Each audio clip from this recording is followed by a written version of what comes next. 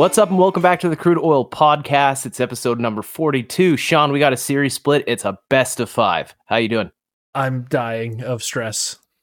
It's been like half a week, man. Like, does every playoff game have to be a fucking nail biter for us?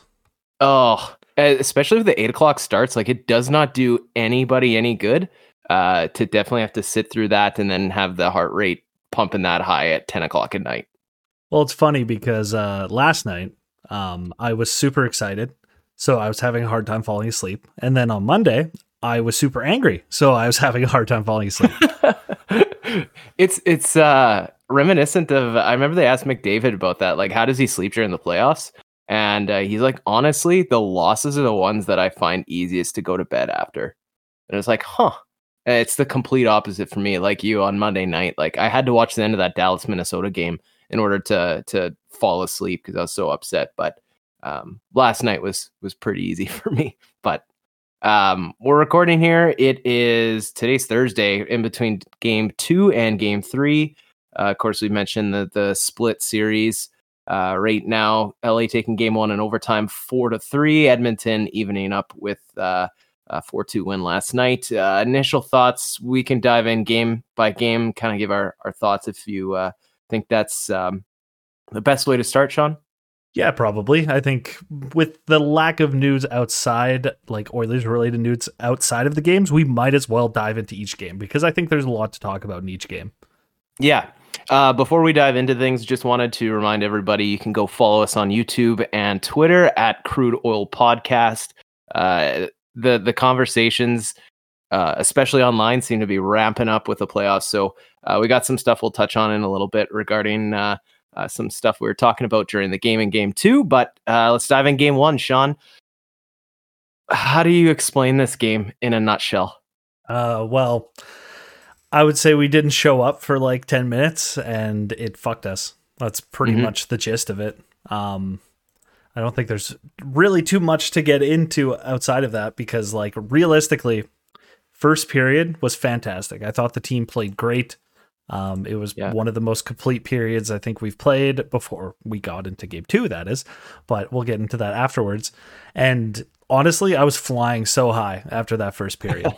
I don't know about you. Yeah, I'm kind of with you. Like, I saw a lot of comparisons in game 1 and game 2 for the first period. Complete domination. And I think the thing that stood out the most to me was kind of the physicality side of things, the physical side of things. The physicality was great. Like, I felt like we're manhandling LA for the most part. And I don't know. I was talking to some friends about this last night. It's Edmonton can control a game for 58 minutes, but when they take 2 minutes off, they fucking like don't even show up to the rink. Well, here's the problem is when they make mistakes, they're generally awful mistakes. Right. And like, unless you get a big save from the goalie to bail out whoever decided to make said mistake, then it ends up in the back of our net. And we can hope that we keep those to a minimum and keep it down to like 1, maybe 2 big mistakes a game, because there's a good chance, like I said, it's going to go in the back of the net. And we can outscore 2 bad goals in a game. Yeah. But once it starts to get up to 3 and even 4, then we're starting to push it. Like, I know we are averaging about 4 goals per game, but in the playoffs, you can't really expect that, especially against the LA Kings with how defensive they are and the fact that they play the trap. It's almost impossible to get probably upwards of 4 goals in a game. Well, yeah, kudos to the LA Kings themselves, but I think the one guy that he's kind of shown it in back-to-back games, but Korpisalo doing a really good job of not letting the team bleed out. Kind of the penalty situation I found got them into some trouble at the start of the game in game 1. So it was I think you have to owe it a lot to them. But yeah, the trap style game really stops things from falling completely apart. Well, yeah, it's been something that we keep being able to get at a 2-goal lead. And then all of a sudden we just fall apart and can't seem to score that third one. And then once we give up that first goal, then the team starts to seem shaky, for lack of a better word. Like, we suddenly are like, oh shit, like, I think they can come back in this game kind of mentality. Mm-hmm. Yeah. I don't know about you. Like the third period, as soon as that happened, the first goal from Kempe, which I kind of want to touch on, but as soon as it happened, you could tell like the tide was starting to shift and the the foot on the gas pedal was coming off a little bit. Kind of a couple things that I had listed that I wanted to talk about, but I'll bring up the first one. Um, there's a lot of complaints about the reffing and the power play like opportunities.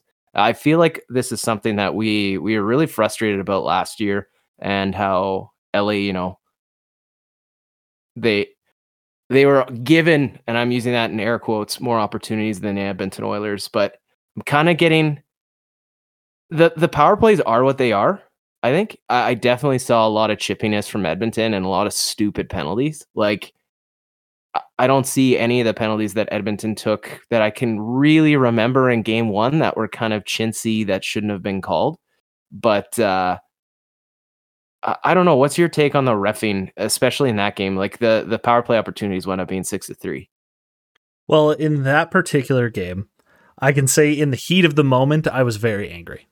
Mm-hmm. And I don't think anything's going to change that. Like after the fact, I've calmed down. I've watched the replays. I've figured out that it's kind of like, I'm like, it is what it is. And specifically, like say the Desharnais tripping, for example, in the moment I was heated. I was like, that's fucking bullshit. I thought there was a ticky-tack call. It seemed bullshit that they would call that in overtime. But then you watch it a few times, you're like, okay, like you can't be swinging your stick wildly like that. Like, do I think LA should have got a penalty, for example, when I think it was Lizotte, who's the one who got tripped, came in and essentially clipped Desharnais to get him spinning and getting that falling momentum in the first place? Like, probably, especially if they were going to call one on Desharnais for tripping him immediately afterwards. But like you said, I think everything's been pretty quote unquote blatant. Like you have tripping by Kane, you have slashing by Hyman, you have high sticking by Kane, you have high sticking by Bouchard. Like these are all stick infractions that the refs are always going to call. Yeah. So it's not like they're like weird holding penalties or weird like interference penalties. I think Bouchard, he took a interference penalty in the first period, which probably is the closest thing to a like ticky tack kind of call that there's been in the series against Edmonton. Yeah. Because even like, it's probably jumping ahead, but even in game 2, they're all like blatant penalties, like the Draisaitl slashing. You have Nuge hooking. You have Draisaitl tripping. You have Evander Kane's ridiculous delay of game penalty. Like the refs have to call that stuff. You can't not call that shit. And they've let shit go too. I think it was the first period in the game 1 where Nurse like slashed and cross-checked. I think it was Doughty, like nowhere near the puck, just standing on the blue line, and he just did it, and I immediately yelled out. I was like, what the fuck are you doing, Nurse? And it was so lucky that the refs didn't catch it, but they could have easily called that penalty, but they didn't. Yeah, I'm kind of with you. Like, it's the inconsistencies in certain things, and we'll get to an incident in game 2 where it stood out as like, well, how are you calling this but not this? And the timeliness is kind of weird on some of them, but I mean, I don't know. I'm at the point now, like there's no point arguing about reffing because you're never going to change anything.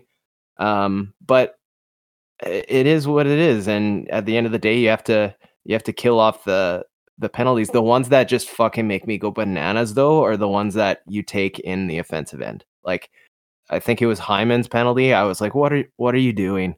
Like, those are the ones that get my blood boiling, just from a, like, not from an anger at the ref standpoint, but just like more of an anger at the Oilers standpoint, like frustration, I guess. But I don't know. You can sit here. I agree with that. And the timeliness of the penalties, I think it was more so unfortunate for Edmonton that Bouchard took that high sticking penalty. Like, that was extremely undisciplined, where he essentially cross-checked a guy in the face. Like, you see it and you're like, okay, I'm not mad because it's a bad penalty. I'm mad about the fact that Bouchard did that and the fact that there's 2 minutes left in the game. Like, that couldn't have been worse timing. And then similar to Desharnais tripping in overtime is like, the timing of that is terrible because you're doing it in overtime.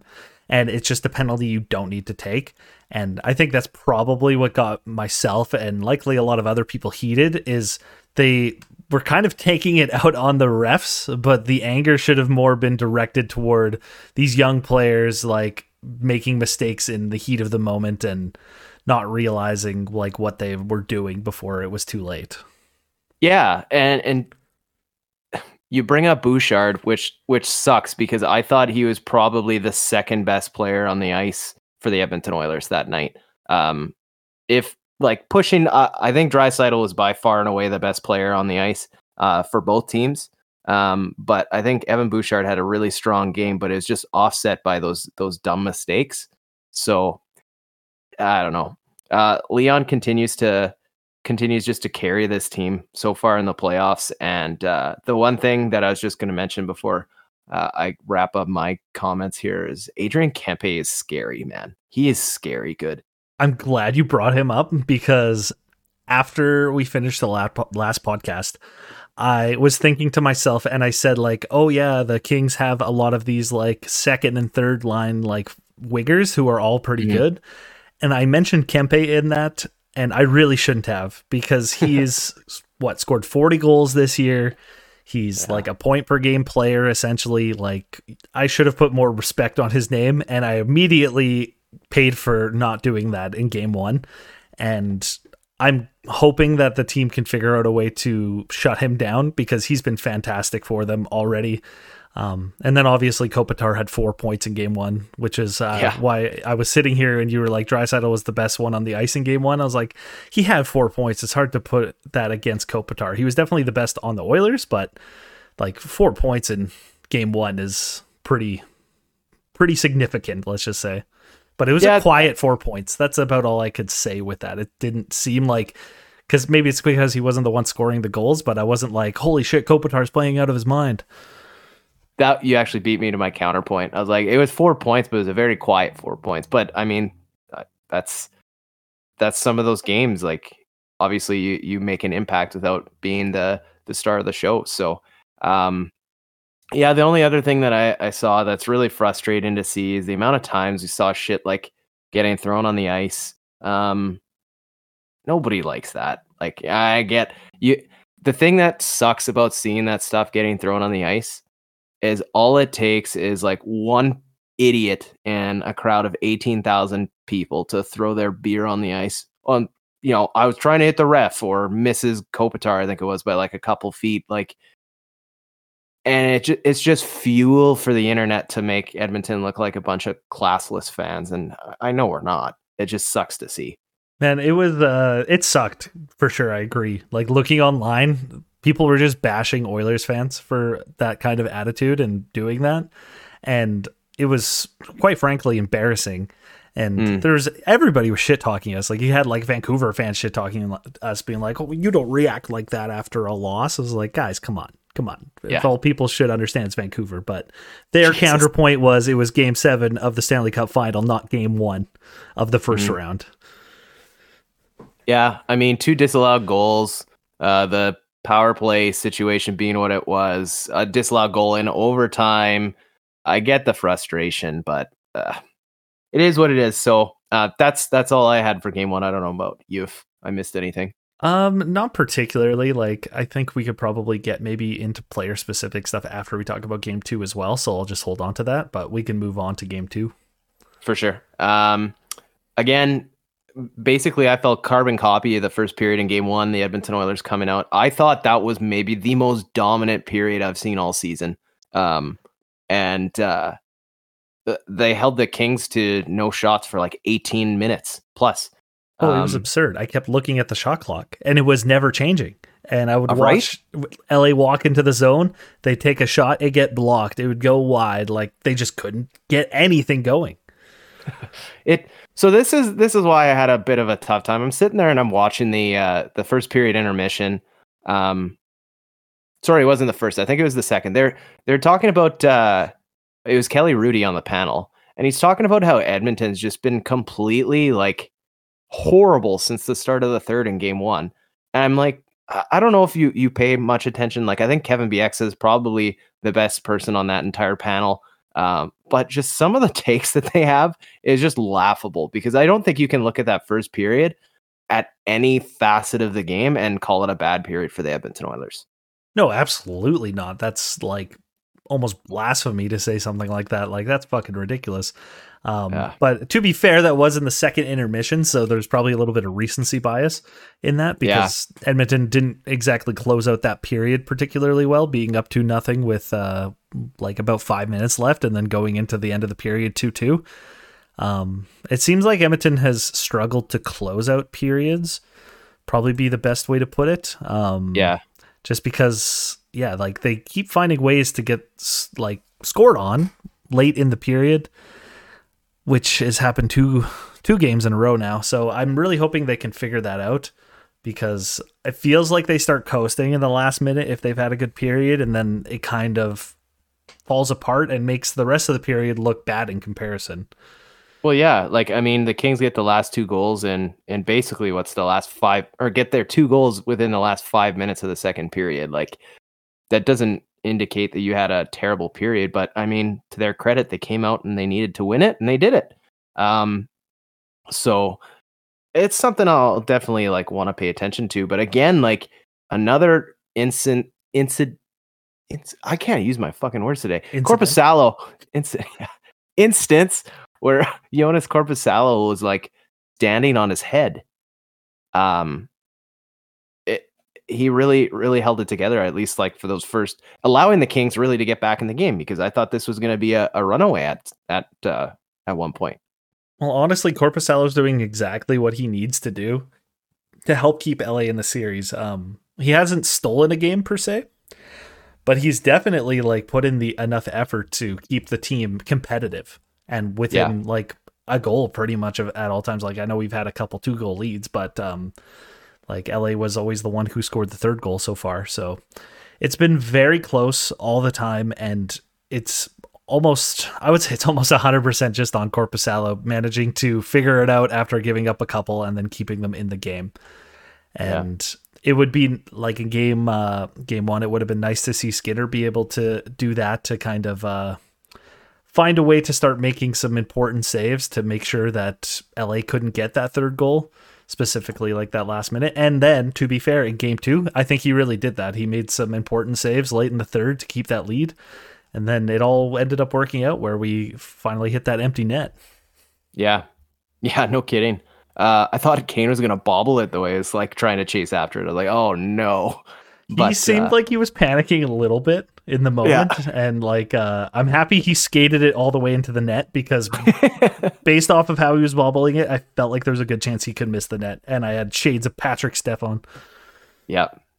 Yeah, no kidding. It was nice to see the Oilers get the lead quickly back at the start of the 3rd and then just shut things down.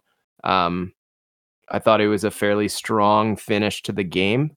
So it'll be interesting to see how they close things out. I mean, the rest of the series. So I think it's time to jump into some of the player specific stuff.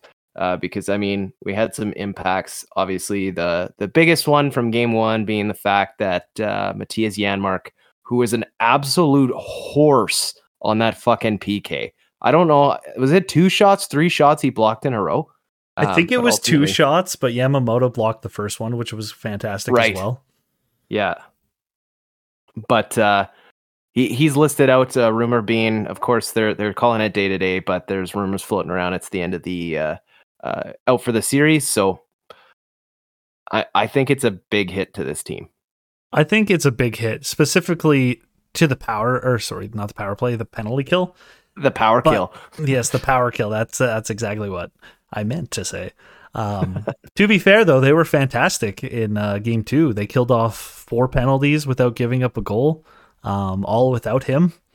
So, like, we had 1 power play to their 4, and we won the special teams. Like you'd think LA would be able to get at least 1 on those 4. So, kudos to them for being able to do that. Some guys are out there getting some more minutes that they probably wouldn't have if Janmark was in the lineup. So, it's really nice to see everybody contributing. Speaking of the penalty kill, I've been thinking about this actually. That I believe it was the end of last year. During some of our off-season podcasts, I had talked about how your bottom 6 essentially needs to be involved in some sort of special teams, or else you kind of fall off the carousel when it comes to rolling lines. Yeah. And I think outside of Costin, every single player in that bottom 6 kills penalties. Like you got McLeod, you got Janmark, you got Ryan, you've got Fogle. Like all these guys kill penalties, or at least can kill penalties if they need to. No kidding. Yeah, that's a great point. Like I know I complained about it earlier in the season about having this gigantic cast of people that can do it, but yeah, you're right. Like everybody in the bottom 6 has a role in that penalty kill. Well, it's really nice to see, and I'm curious if Costin's capable of doing it, but he's not really needed to do it, to be fair, because everybody does it. Even if Evander fucking Kane's out there, McDavid's out there, like McDavid's one of our top penalty killers now. Yeah. And you'd think that it would be smarter to bench him, but he gets offensive opportunities. I think we had like 2 shorthanded 2-on-1s in this game. One with McDavid where he took the shot, and another one with Kane in the first period where he took a shot. Mm-hmm. So you can't argue with the results, and it's just good to see that if a guy goes down in Janmark, that we have other guys who are able to step up and fill that role. It's funny because you're not even replacing a forward with him either. You're just bringing on another defenseman to run 11 and 7. So it's crazy. I think the 11 and 7 is important too with this team, because I will be perfectly honest. I love Desharnais. I think he's great, but he has struggled these 2 games. Yeah. He's taken that questionable penalty. I've seen him fall over and get caught flat-footed on like 3 or 4 separate occasions now. One of which was, I think it was the Deneau goal. He got caught up to by the guy behind him on the breakout pass, which caused him to fluff it and turn it over. Then he fell over, and all of a sudden it was like a 3-on-1, and he couldn't catch back up on the play. Yeah, I was gonna wonder, or I was starting to wonder, like at the first game, like it felt like there's a lot of people falling. Like I don't know if the ice wasn't like up to par, but I know Desharnais was one that stood out to me. Just had a couple picks and was eating it. But back to your point about him, I think our rookies are showing their stripes right now a little bit. Well, I think Costin said it too. In the first game, he said that his hands were shaking and he couldn't get rid of that feeling. But in game 2, he really settled in and suddenly he was feeling more comfortable. And then it resulted in him scoring a goal and having the confidence to take the shot. So, yeah. I could go on for days about Klim Kostin, but like seeing his interview like on the ice being like, my English no good. Like this guy is excited and he's nervous because he loves to be here. And so to see someone like get that excited, you can't help but feel like fantastic for the guy. Oh, it was really cool. I watched the post-game presser as well with Draisaitl and Kostin. And Kostin was hilarious. They asked him about the fans because they were all outside cheering, and he's just like, it's insane. It's just insane. And they asked him, like, what was going through your head when you took the shot? He's like, honestly, I was just looking for Leon because I trust him more than I trust myself. Yeah, I heard that too. That was pretty funny. It was great to see. But I definitely think, like, you're seeing, I get the nerves. Like, I totally get it. So I'm not trying to put too much fault on it. The one thing that I wanted to build off of this point is Desharnais, like that's why I think the 11 and 7 is going to be good. You kind of insulate him a little bit better. Stuart Skinner, I wanted to bring that up because he said some great things after the first game that I thought personally, where he was talking about how I'm glad to get the first game over with, but I'm also very grateful that I got my first loss out of the way. And I thought that kind of spoke levels to his confidence and what he needs to feel out of this experience. Well, it also speaks to his maturity. Like it seems as though he's aware of the emotional toll that the playoffs can take on you. And like as a goalie, I'm sure it's to a degree, like you obviously don't want to lose, but it's also nice to get that adversity out of the way early. So like say for example, I'm not blaming the first game on him by any means, but say for example, for himself, he's like, that game was on me. That was my fault. I know how this feels. I don't want to feel this anymore. So it's almost extra motivation for him to play better. Not that he probably needs it, but wherever you can get any drop of energy or motivation during the playoffs, you look for that and you hold on to it. Yeah. So I'll pass it to you first because I saw a lot of different opinions online last night. What's your thoughts of his performance in game 2, specifically those 2 goals that he gave up? Well, I think there's a lot of talk about his inability to hold the post. Some people were very upset about that, and it's something everybody noticed as well, because both of the goals, the other one went over his pad, to be fair, but the Gabe Vilardi goal where he kind of snuck it under his skate, a lot of people were questioning whether or not he even knows how to protect the post properly. Because generally speaking, a goalie tries to protect the post by pressing his pad up against the post, not his skate. But Skinner had pressed his skate right up against the post, making it so there was that small gap under his blade where the puck can go through. The reason being is that it's easier for a goalie to kick off the post with his skate than it is with the bottom of the pad. Like, you can get more momentum and speed across.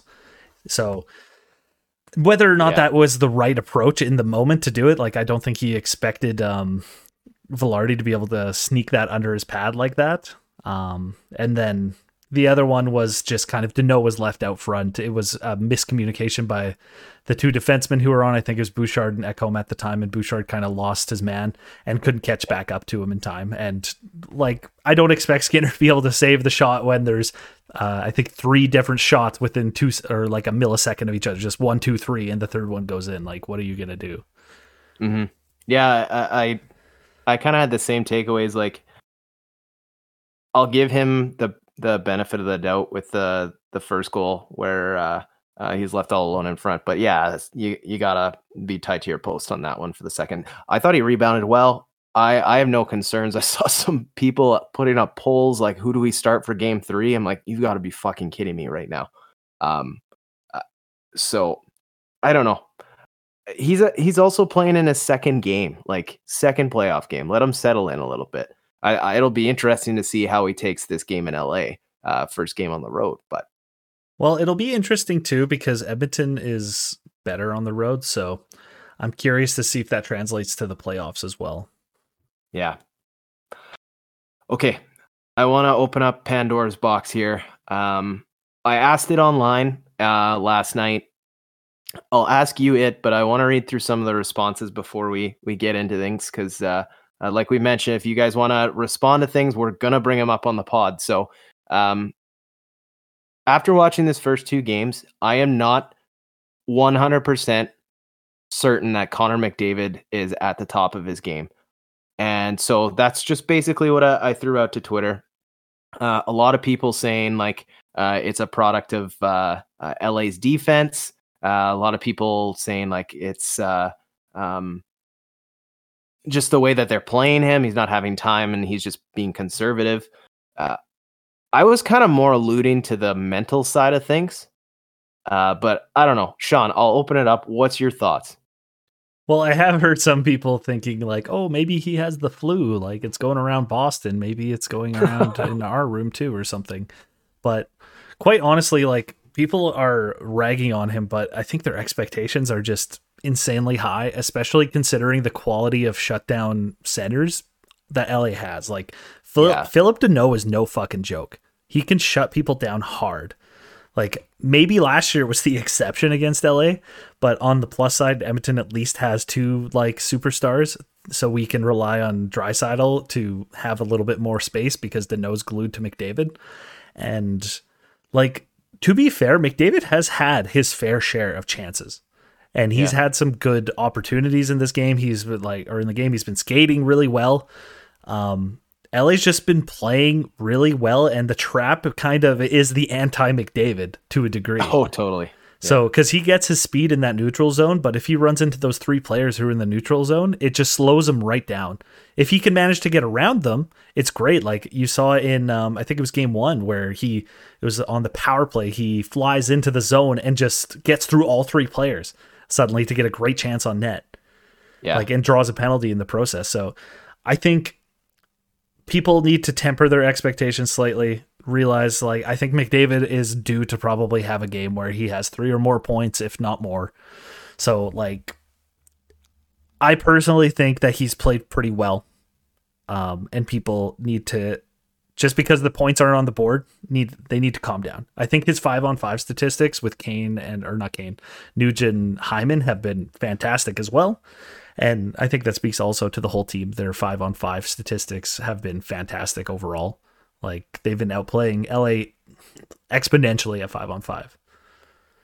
So I'm going to disagree with you on the fact that he's playing well. I definitely think that there's a lot of things that I agree with. Like, I think LA is one of the better defensive teams that will match up here against in the playoffs. I don't think Connor McDavid had a great game in game one. He finished -2. He was on the ice for all 3 of the Kings goals in regulation. He's fighting the puck. I just saw like a couple instances, the Kempe goal that kind of gave them life. He had a clear opportunity to shoot the puck, but instead he forced a pass that turned over and wound up in the back of his net.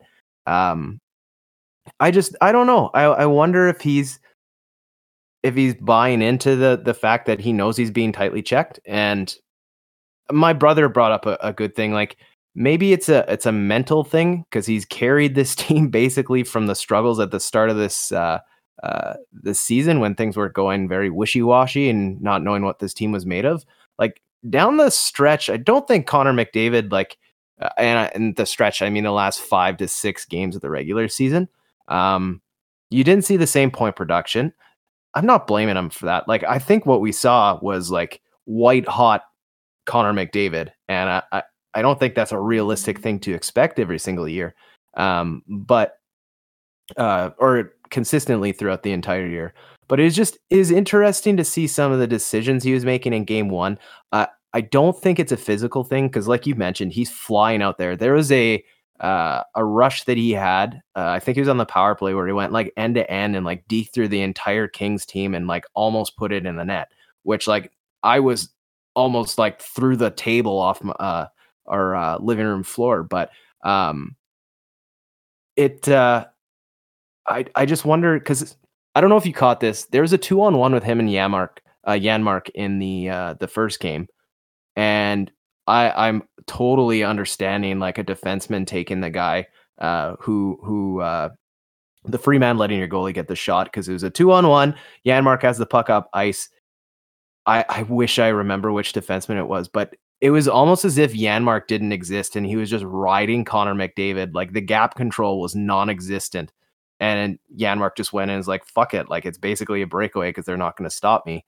I'm just wondering if it's playing into the mental game a little bit, but I don't think he had a bad game too. I'm with you. He's gonna break out one of these games. I think just the LA Kings are doing a hell of a job defending him. Yeah, well, ultimately I agree with most of the stuff that you're saying. And it's funny you bring up that Janmark 2-on-1, because I was just thinking, like, that's the kind of play or the way that McDavid needs to play, which is to use his feet more to draw people to him, to open up more space for his teammates, which maybe to a degree that doesn't get seen as much. Like, it obviously got saw on the 2-on-1 when 3 Kings are attracted to McDavid like a magnet, and Janmark is free to do whatever the fuck he wants. But like, I think that would be really helpful. And maybe he's kind of, he's adopted the mentality that he's a goal scorer now, and he has to like score these rush goals, because he obviously had a lot of success in the regular season. But I think he needs to probably utilize his teammates a little bit more and use his speed to open up space for his teammates instead of opening up space for himself to get shots and breakaways and things like that. Yeah, it's a great point. And Ryan also commented on it.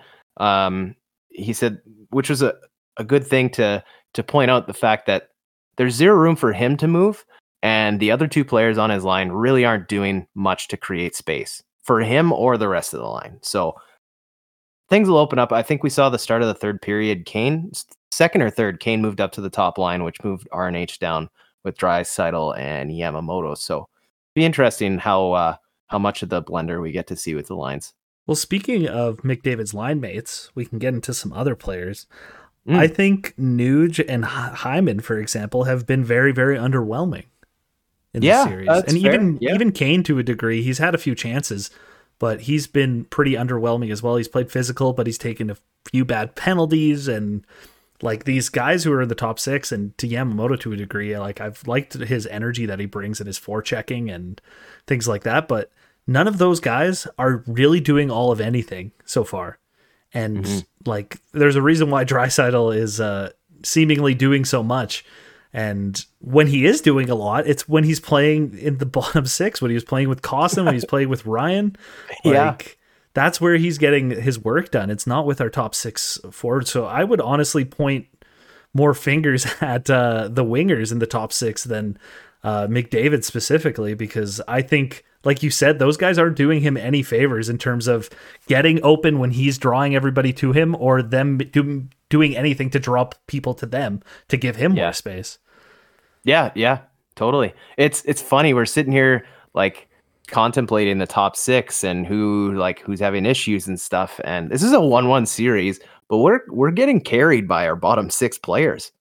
Like, it's nuts. Absolutely. And you got to keep in mind, we were 16 seconds away from this being a 2-0 series. Oh, totally. Yeah, absolutely. But yeah, no, that was just something I wanted to bring up. Curious to see how he responds in game 3, but I think it was just an adjusting period. I'm not concerned, by the way. I'm not saying Connor McDavid's playing bad. No. And it's going to come. It's going to happen eventually. Exactly. You have a bad stretch of games. You might even have a bad series. But if we find a way to break through, then it will come eventually.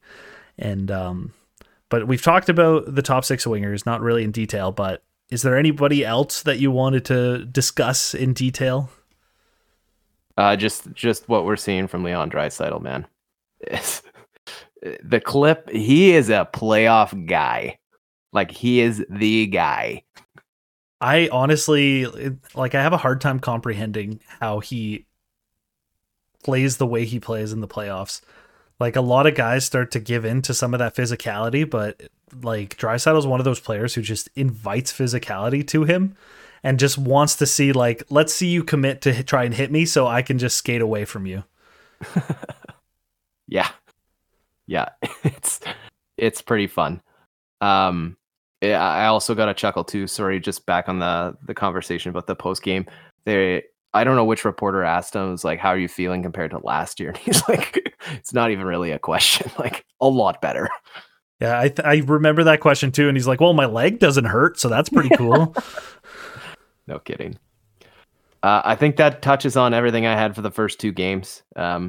Just looking forward to Friday night for game 3. Yeah, pretty much. And I guess we can, since we were mentioning Draisaitl, we can also talk about the fact that with his performance last night, he is now currently second all-time in career points per game in the playoffs at 1.64, which is only behind Gretzky at 1.84. Wow. That's wild. That is a wild stat. Honestly, looking at that statistic, like, I'm assuming it's more so because these guys have younger careers and maybe later in their careers they take a more defensive role and don't exactly, like, aren't world beaters points wise. But like seeing Draisaitl in second, McDavid in 5th, and Nathan MacKinnon in 6th on that list is pretty crazy to see, like, 3 modern day guys on that list. It's nuts. Just nuts.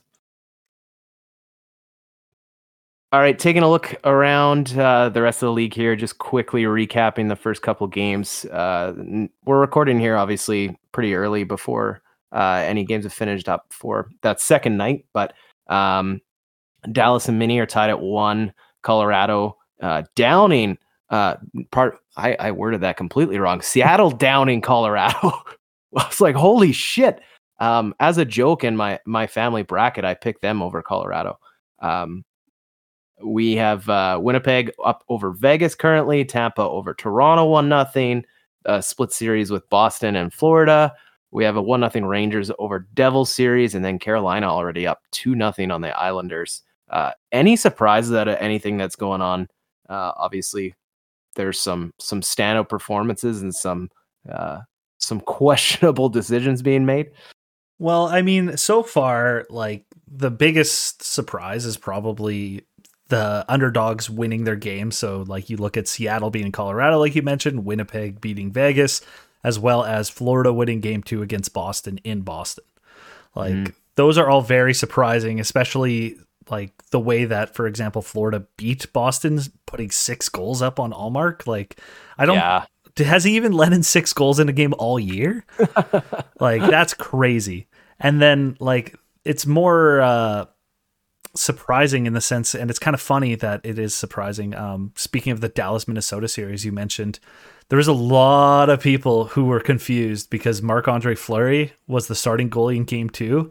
That was so wild. Yeah, after Philip Gustafsson puts up a 51 save performance in game 1 to win Minnesota the game. And they're like, oh yeah, we're going to start Fleury now. And they asked the coach about it. And he's like, oh, it's what we've done all season. It's what we're going to continue to do. But I'm like, are you kidding me? Like a guy puts up that kind of performance. I think you should ride him until he has a bad game. Like, I don't understand why you do that. And it kind of goes back to the Edmonton series with LA where people were suddenly wanting Campbell to potentially start. And it's like, you got to ride who's got you there. And with Minnesota, it's Gustafsson. With Edmonton, it's Skinner. Like, you can't just shake your faith in that player after one like questionable goal or 2 questionable goals. Like, it's just ridiculous. I think the thing that's like fucking crazy about it is the fact they won that fucking hockey game. Like, what more do you want from the guy? He played 5 periods of hockey. Like, yeah, it'd be one thing if they lost the game and the last goal was a garbage goal that he let in or something like that. And they're like, okay, like we'll move on to Fleury, not the rookie goalie who's in net right now. Yeah. Weird. Very weird. Let's move to 2 of the controversial things that are going on. Let's start with Bunting, because, I mean, are we shocked that this has happened? I mean, there's nothing that goes together better than Toronto and one of their players getting suspended in the first round. Yeah. Kadri 1 year, Bunting the next. I mean, it was Kadri 2 years in a row. That's true. Fair. Yeah, I guess it wasn't just 1 year. Yeah. So Bunting's just the new Kadri now. So everybody take notes of that. But so with that incident, Bunting getting suspended 3 games,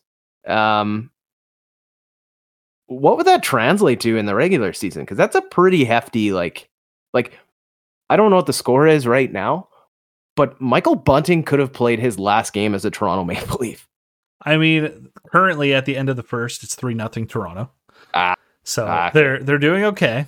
But if I remember correctly, I remember reading that this is very arbitrary, that people essentially attribute 1 playoff game to be worth 3 regular season games.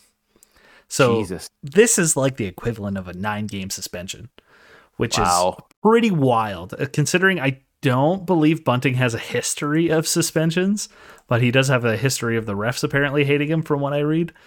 But ultimately, like, I think 3 games was probably a little bit much, especially in the playoffs.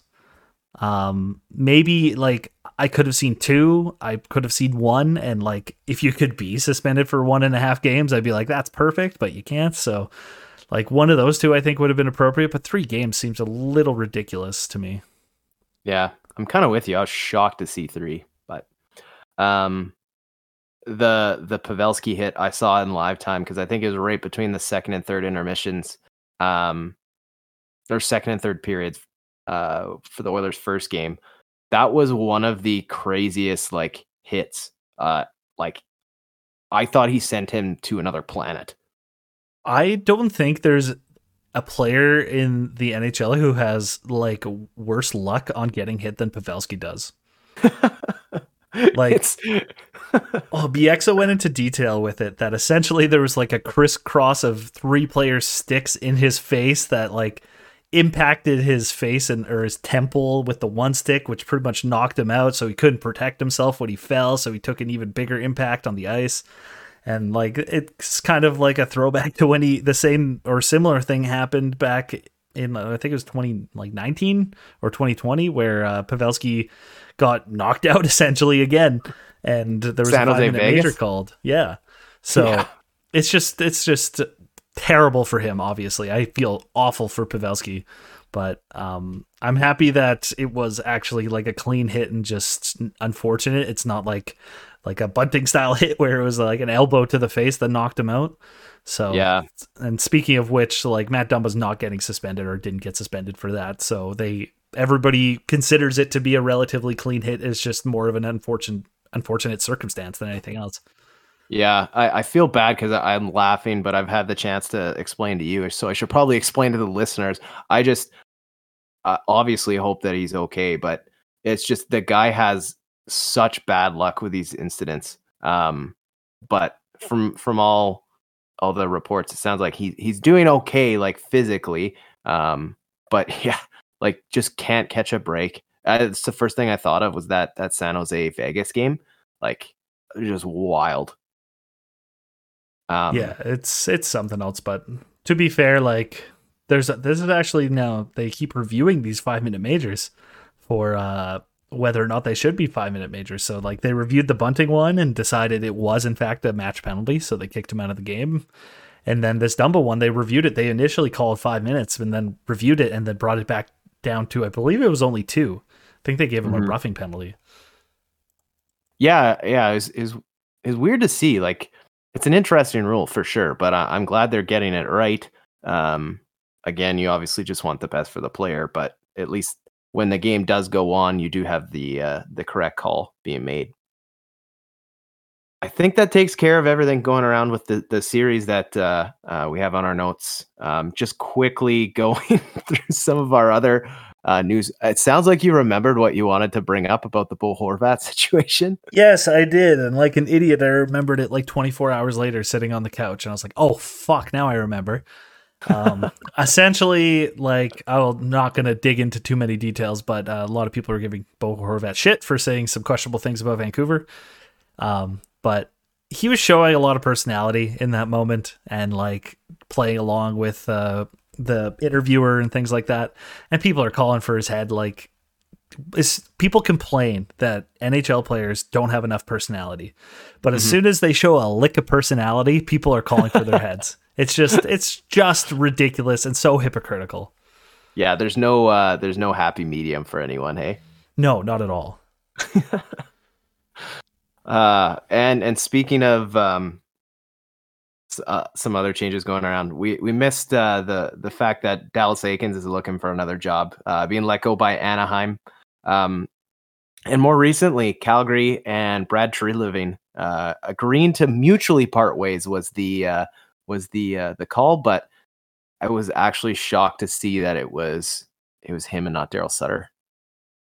I'm very curious about why this happened, and there's a couple of reasons for that. One is that, like, if there's a mutual termination like this, do they get their contract still? Because I know, like, if a head coach gets fired, they still get paid the rest of their contract.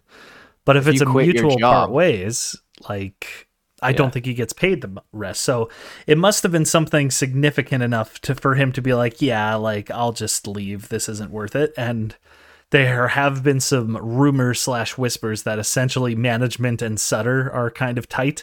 And Treliving was like, I don't want to deal with Sutter anymore and I want to get rid of him. And they're like, no, we're not letting you do that. Well, good luck to Don Maloney, who got promoted to president of hockey operations. He'll take the reins as interim GM as well. And then quickly, Columbus letting go of Brad Larson with a year left, and Penguins just cleaning house. I kind of feel bad. They missed the playoff for the first time in 16 years, and they just clean out everyone. Brian Burke's gone. Ron Hextall's gone. Chris Pryor's gone. Like, that's the way to do it, I guess. Well, to be fair, I think Pittsburgh's made some pretty shit moves in the past, 2 years or so. Like, them trading John Marino for like a bag of pucks, which was a struggling Ty Smith, was just awful. I can't believe they did that. Like, Marino was their number one defenseman in the first year after he signed there when he refused to sign with Edmonton. And then suddenly they're like, okay, yeah, we're going to trade him because he had a somewhat middling year. And then in New Jersey, he's been fantastic again. So I'm not surprised that they're like, you can't do shit like this. And I think it's happened on multiple occasions. Well, we'll have to see who's who's ready for the next regime down there. But yeah, we'll look forward here. Game 3 on Friday. Game 4 goes Sunday night in LA. Just a reminder, 7 p.m. start, so an earlier start on Sunday night. Game 3 goes tomorrow night. Edmonton, can we come back with a 3-1 series lead?